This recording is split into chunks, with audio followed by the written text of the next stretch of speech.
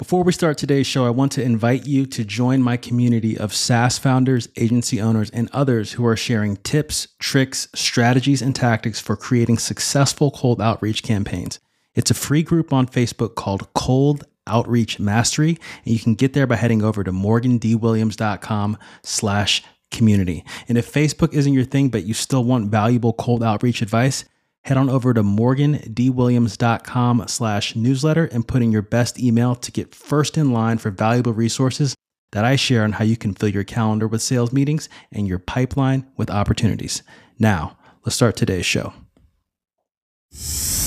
Welcome to the B2B Sales Tech Podcast. This is the place where you'll find real conversations with real sales leaders about how you can leverage sales technology to get ahead of the pack. Improve your sales numbers by taking advantage of emerging technology before your competitors get there first. They'll share everything from the trends they're seeing in the marketplace to actionable strategies that you can use to make more sales today. So, if you're ready for a value-packed interview, listen on.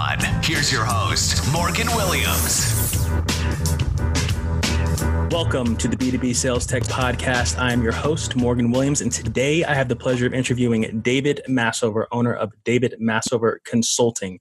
Sales and company leaders hire David when they want more of their leads to convert into opportunities, more effective movement of opportunities into and out of rep pipelines, and more visibility and control for management over these processes. Having worked in sales and sales management since 1991, he's seen firsthand how reps and organizations struggle to get consistent and focused results, how management struggles to move the collective needle, how hard it can seem to even find the right levers to make a meaningful impact. And David is the author of The Salesman's Guide to Dating, Mastering Your Sales Process and Managing the Sales Process. His published works all embody the essence of the work that he does with his private coaching and consulting clients and captures the lessons learned in his career and through his efforts to improve the effectiveness of his peers, staff, trainees, and clients. David, it's a pleasure to have you on the show. How are you doing today? Wow, David sounds like a great guy. Thanks for having me, man. I'm happy to be here. Awesome. Glad you are here. Can you kind of walk us through your background and how it's led to what you're doing now? Yeah, sure. So almost 3 decades. Next year, I get to say 3 decades. I had my first sales job in 1991. And, I've talked to a lot of people since then. I found out that my experience was pretty typical. But, I was shown my desk and shown my phone and given a lead list and given a pat on the back and said, go for it.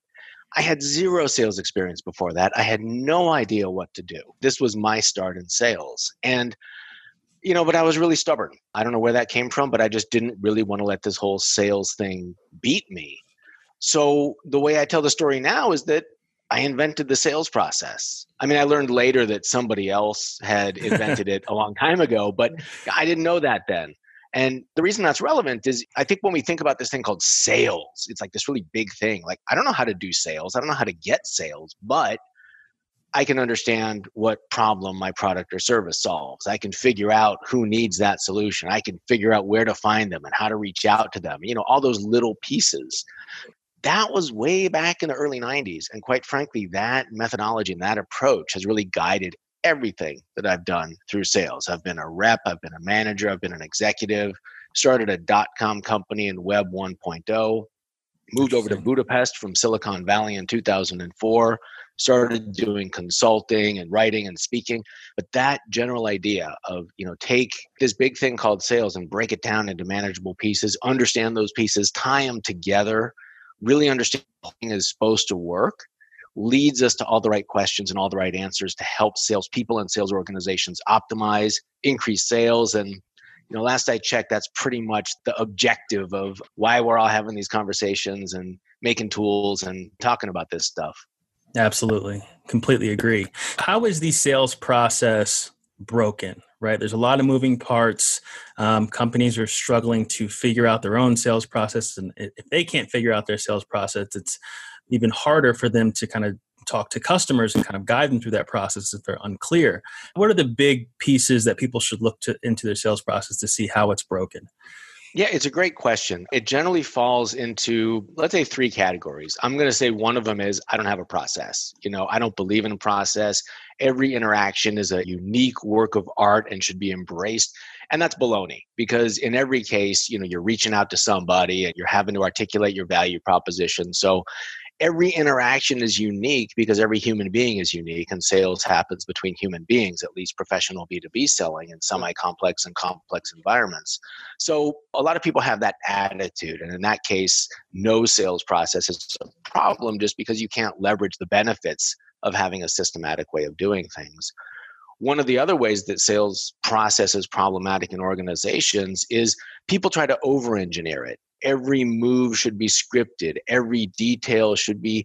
I think a lot of salespeople, myself included, tried to do that for themselves at least once. I remember doing it. It was back in that period in the early 90s. It was a disaster. If they say this, I'll say this. And it's like, you're not going to get there. Right. You have to just be engaged in a conversation. So having it at a framework level and having it something to act as guideposts and best practices and milestones, that's really useful. But then within that, the third way, and the final way that I'll articulate as an answer to your question, that sales process is broken is, I think a lot of people don't think seriously about sales. This is just my observation until they get a CRM. And their CRM has a Kanban board baked into it. Kanban board being the pipeline with a couple of different columns. Here's leads, here's, pipe drive, Zoho, they all have it, right? I think everyone, if you Google Kanban board, you'll see it's just the little boxes and the little columns. And so a sales manager gets their CRM. They're like, oh, gee, I guess we ought to define our process. And that's because sales management, define the process without really engaging with the reps to find out what they're doing, and B, only allow the process to operate at that column header level, which at the end of the day isn't useful for anybody. Sales process is something that people believe that they're working on, but they're really not. That was a pretty long answer, but those are the three kind of big categories of where people get sales process wrong that I'm seeing out in the field. Yeah, absolutely. I want to touch on each of these at a high level and kind of go into the CRM specifically. No process. Definitely seen this before, and it's really just a mess. Understandable if the company's very early on and they're still figuring it out, but when you start getting volume and talking to more people, there needs to be some track that you're following, even if it's not perfect, right? You need to start working on that, building that out. Over engineering, like you said, you've done it before. I've done this. It's like you want to architect this process that everyone should go through and like, okay, this is going to happen, that's going to happen. But just the world does not work like that. And you can't steer a parked car. You need to have something, you need to be moving, have some momentum, and everything just starts to fall into place, right? Put up those guideposts, and then you start seeing trends, and then start organizing those trends, and then it starts flowing organically and building up over time. But the CRM, and this is the classic disconnect between salespeople and sales management. Salespeople feel like, hey, I'm doing this every day. I'm in the trenches fighting, and this is what's really happening. And hey, you're in your ivory tower just looking down and trying to move the chessboard. And sales management's like, hey, no one's putting anything into the CRM. I don't know what's going on. No visibility. Are you even doing anything? That sort of thing. And it's like the right way is like in the middle, right? Mm-hmm. Engaging the reps, speaking with them, talking about what's really happening and looking at the art rather than just all the science, and reps talking to their managers and putting that information and giving them visibility and bringing life to those column headers, as you were saying. So going into the CRM, this is a big topic, but I just kind of want to hear what the most important things with CRM use that you believe are, and we can kind of take it from there. Yeah, I want to touch on something, a process. And I think there's a kernel of a huge, huge, huge truth in there. And it's the idea of where should sales process come from? And where sales process should come from is in any organization. Even if you're relatively new, you got to get good salespeople, get them out there doing their thing, and look at what's happening. And that's really where the disconnect is. And like you said, there's a lack of engagement.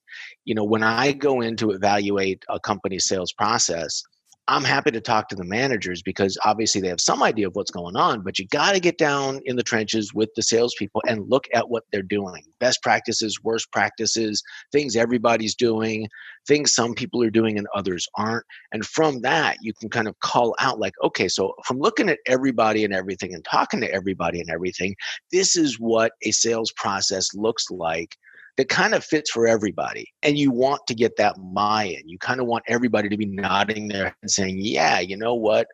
I do my work different than Morgan does his work. Both of our work fits to the CRM question. I'm not sure if that changes the CRM question that you wanted to ask. No, it doesn't. I feel that's okay. Solid. Yeah. So I think what's really important in CRM is that it starts there. Instead of starting with, oh, gee, we need a process because there's one baked into the CRM. I think I've got an article up on LinkedIn about, but the worst question in pretty much all of sales, because it's a symptom of the big problem. One of the dumbest questions I get, and I get it a lot, and I hear it a lot, is what's the best CRM? Yeah. What's the best CRM? It's a bad question. It's like, what's the best sport? What's the best food? What's the best city to travel to? Right? It depends. So if you're starting with, what's the best CRM? Oh, Salesforce is the most popular. I'll go with that. Or there's a free CRM and I don't want to pay money. I'll go with that. You're wasting time and energy. You have to start with user requirements, right? What are my people doing? And how can I get a tool that's going to help them do it effectively? And it'll a little bit of time and energy to figure out what. It'll take a little more time and energy to map that and then deploy the CRM in such a way that it helps the sales do their job. If the CRM helps the salespeople job, it's better to be there. I'm a one-man shop, so I use a CRM. I've used a couple of CRMs. Some are good, some are bad, some fit better, some don't. But when I can sit down at my desk, open up my CRM, see what I need to do, know what I did last, call, schedule a meeting, all the stuff that you have to do, move on to the next. Guess what? I am doing my sales work in the CRM. And as a rep, that makes me more effective.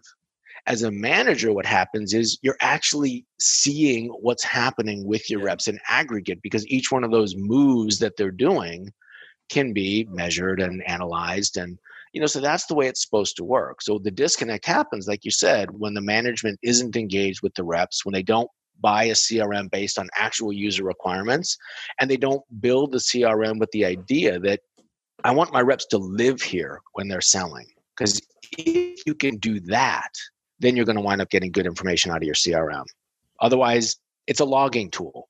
I'm going to go out and do my sales job, and then I'll come back and write some stuff into the CRM because I have to. That's a disconnect. The CRM should be the place where the sales really happens, conversations and stuff. But tracking those conversations, knowing what conversation you need to have next, remembering what happened last time, scheduling your meeting, making your phone call. If that stuff's happening in the CRM, everybody gets what they want. Reps are more effective, management gets their data, and the world is just a better place all around. Yeah, absolutely. Can you give us kind of an anecdote or story about how, because I'm interested in those user requirements of how you've kind of worked with a company, no names, and how they're unique, how they were set up kind of led to choosing specific requirements and finding good CRM? Companies I work with have a basic Kanban board CRM. And then I'm hearing complaints about things like, I don't know what my reps are doing in the field. I can't predict revenue, et cetera, et cetera. So what I usually do is I start with process work. And, I'll call that Kanban board kind of like a level one sales process. We lead, then a prospect, then we qualify them, then we do discovery, big boxes. I think where you can really start to get granular with it is when you start asking, what's the next level? So, for example, if my first level one column header on the Kanban board is a lead, and the next one is a prospect, you want to ask the question, what should happen as a lead before I call them a prospect? 5 or 6 things. Maybe there's a scorecard. Maybe there's an ICP checklist. Maybe there's some industry requirements, right? Could be anything, right? Those things are pretty common. There might also be some specific things to your industry, but you want to be able to get to a place where you're saying, listen, when somebody is a lead, it's because I have answered these 5 questions. And when I have answered these 5 questions, I'm either going to look at those answers and say, they're not a prospect. I did this work with a couple of companies, just last month. And once at your sales process this way, and you do that each one of the steps, sudden the conversations with salespeople become richer. All of a sudden, it's not like, how come this sale didn't go through? Right. It's more like, you identified early on that you had qualified for a budget. And then at the end, it looked like they didn't have the budget for this. So what you did with them when you were asking, and let's talk about if there's a better way to do that. So it'd be an opportunity. The biggest problem in kind of the modern sales era right now is that technology is very good at counting. And so a lot of sales management has started to gravitate towards the parts of the sales process that can be counted. Unfortunately, that's really just the ends, right? I can count my prospecting activities, number of dials, number of meetings, et cetera, and I can count results, how much revenue comes out of it. But the selling happens in between. Right. And if managers don't have the visibility to hold people accountable to things they should be doing in between those two kind of ends of the sales process, it's just harder to move the needle. So I know you asked for a specific case study, but going through that process with companies is something I do with pretty much everybody, because most people don't go to that level of depth. And that's a level 2, right? And then you get into the question, how should you be doing those things? And how long should they take? And if something's taking longer than it should it still have full weight in my weighted pipeline? But you're not going to get a Kanban board. You have to go a little bit deeper. And there are some CRMs that support that. I'm not going to mention any names because I just don't think that's what you want on your podcast. But there's CRMs that will let you get part of the way there, a couple that'll let you get all the way there. Mm-hmm. There are some that are really designed for a robust sales process. But most people default to it's the cheap one. It's got the basic Kanban board. That's what everything looks like. I've got a process and I'm done. You just don't get much out of it in terms of value. Gotcha. I really like what you said about that counting, or really quantity versus quality, right? Instead of just using the CRM as a logging tool and seeing, okay, you did this many calls and this many, across the board, really looking and being able to go through the deal, comb through and discover, okay, these are what the conversations look like. And kind of that's how you identify those drop-off points, because the effort is the easy part. Is just making more calls or sending more emails or having more meetings, but actually digging through and figuring out, okay, why is this happening is the tough part, which, a solid CRM will let you do.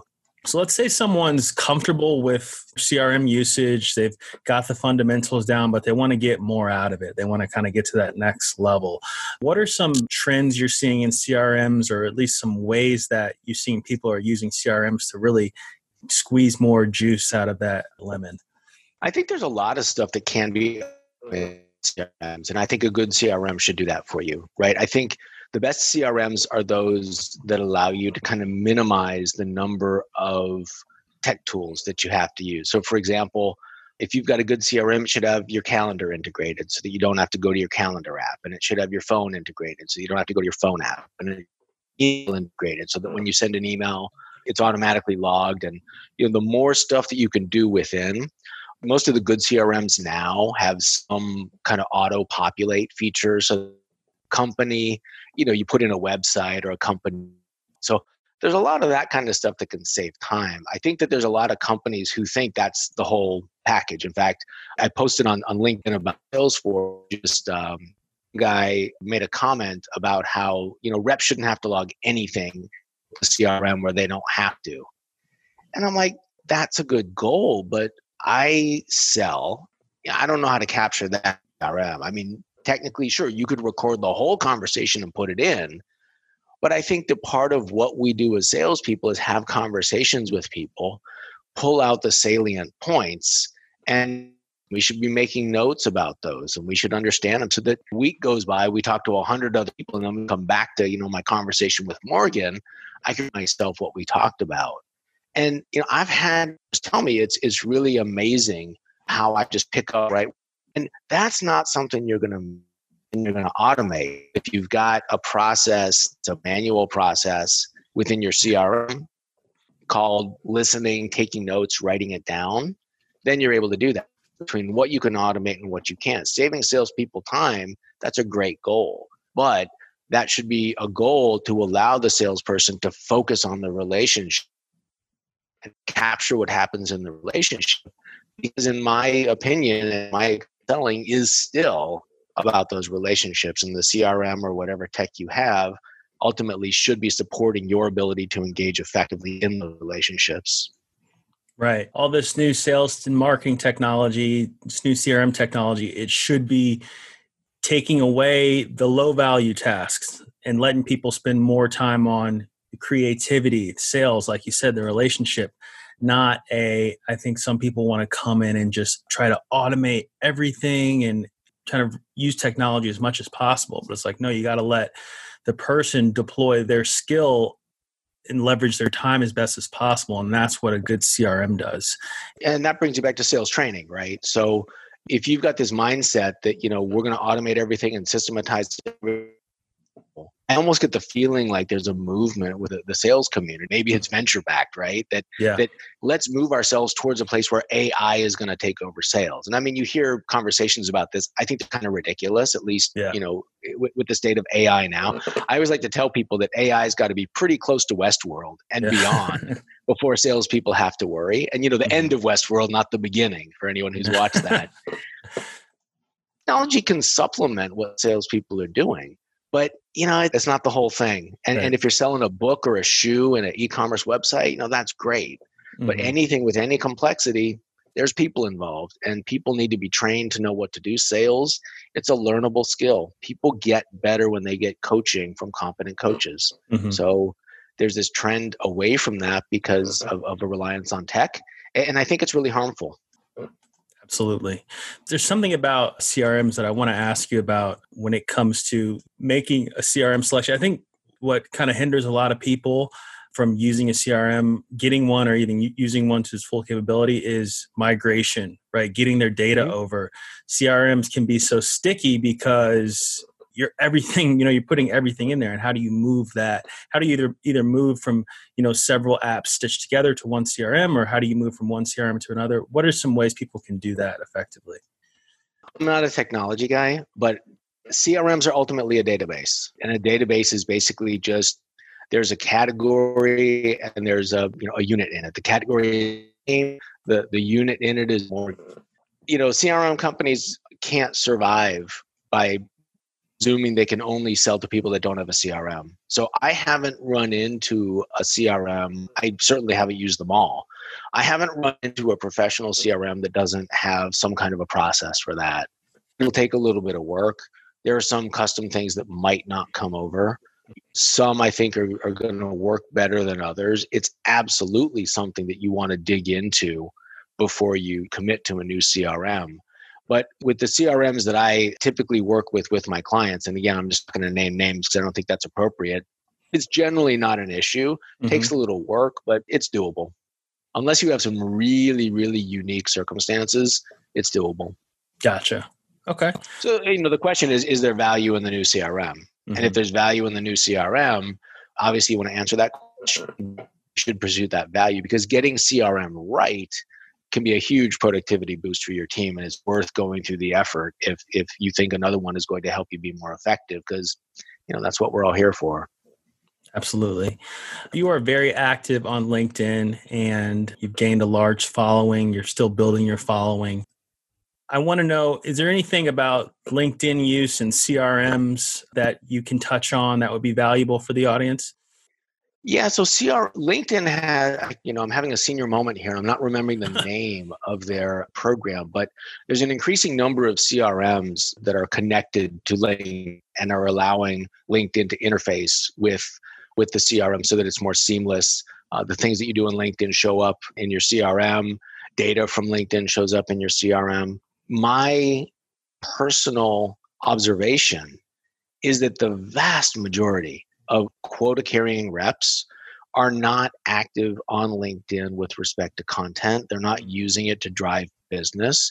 Most quota-carrying reps that I work with use LinkedIn as a research tool. Yeah. So, and it's a fantastic research tool.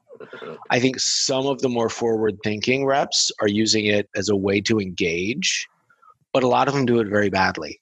So venturing into LinkedIn is something that I think a rep should do cautiously. I am very active on LinkedIn. It has become over time a good source of business for me, but we're talking years to get to a place where it's a significant part of the top of my funnel. And it takes time. If you're going to take the content route, if you're going to do the research route, Then it's, you're searching a navigator. You're trying to see if somebody, you can get some background information. Some salespeople are lucky enough, their target audience is active on LinkedIn, generally speaking. If you're selling to salespeople, or if you're selling to marketing people, or if you're selling to someone that does SEO or a coach, or, if you're selling to someone like that and they're likely to be active on LinkedIn, it can be a great prospecting source without content.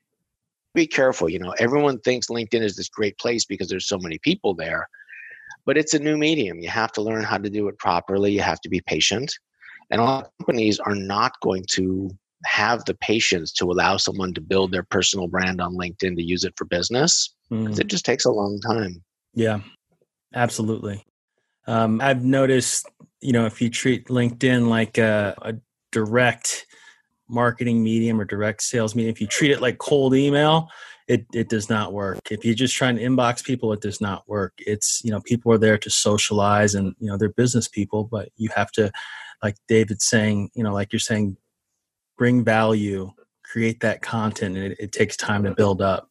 So, it's funny. That was really effective. I was one of the early users, of LinkedIn. I was one of the first 1 million members, not because I had a vision, but I had a friend who did. And he said, man, you user number 660,000 or something. And it's just because I happen to live in Silicon Valley and I knew a guy and all this stuff. And shortly after that, I moved from Silicon Valley to Hungary. And I didn't speak Hungarian at the time. I still don't speak it very well. I needed to generate business. And I started cold calling, and all the receptionists spoke Hungarian. And I'm like, okay, so this is going nowhere. And back in 2004, I was inboxing people.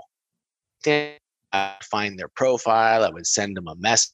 I think I was sending out 20 messages a day, getting 10 responses, getting 1 or 2 meetings out of those. Not every, 5 meetings, I got 1 or 2 clients. So, back then, there anymore. It's evolved. It's different. It's changed since 2 years ago. So if you're going to be tapping into any kind of a social network like that, they've got a rhythm. They've got a vibe. They've got their own kind of organic growth. And, Instagram is different than Facebook, is different than LinkedIn, is different than Twitter. A lot of people have success on a lot of those platforms. But if you want to use it as a professional salesperson, you need to take the time to learn it and to be a part of the community and to invest in building a following. And then it can be great, but you got to be patient. Absolutely. David, it's been a pleasure getting to hear your years of expertise on this call. If people want to reach out to you to talk to you about something you mentioned on the show today or interested in working with you, what's the best way to get a hold of you? Well, obviously LinkedIn, right? Yep. I mean, I've invested years in being there. Come find me there and let me know it was worthwhile. I post every weekday on LinkedIn. So David Masover, Masover. You can also find me on my website, davidmasover.com. And I've got a couple of books on Amazon. So you can take a look there in case that's something you want to do, to learn more about me. And reach out. I love having initial phone calls with people. Gives me a chance to figure out if there's a good fit for working together. That's what salespeople do, right? And then you take it. Yep. And that's how we got connected. I saw you were posting on LinkedIn. I reached out to you. I thought it'd be interesting to speak with you. And we chatted for a little bit and said, hey, let's do some content together. And here we are. So, well, listen, it's been a pleasure. I really having me on the show. Awesome. Well, thanks, David. Appreciate you taking the time today, and you have a good one. Thanks, man. Bye-bye. Thanks for listening to this episode of the B2B Sales Tech Podcast. If you love what you heard, be sure to head back to morgandwilliams.com and go over to the podcast page for today's show notes and a ton of additional resources. But before you go, hit the subscribe button to avoid missing out on the next value-packed interview. Enjoy the rest of your week and make sure to take action.